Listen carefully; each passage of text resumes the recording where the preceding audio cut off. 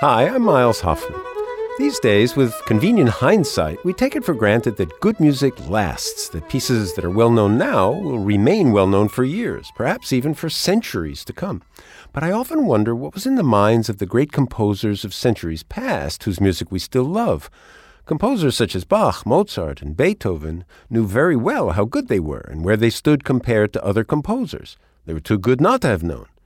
They certainly studied the music of great composers who had come before them, so they knew that great music didn't just disappear with the deaths of those who had written it, and I assume they hoped that their music wouldn't disappear.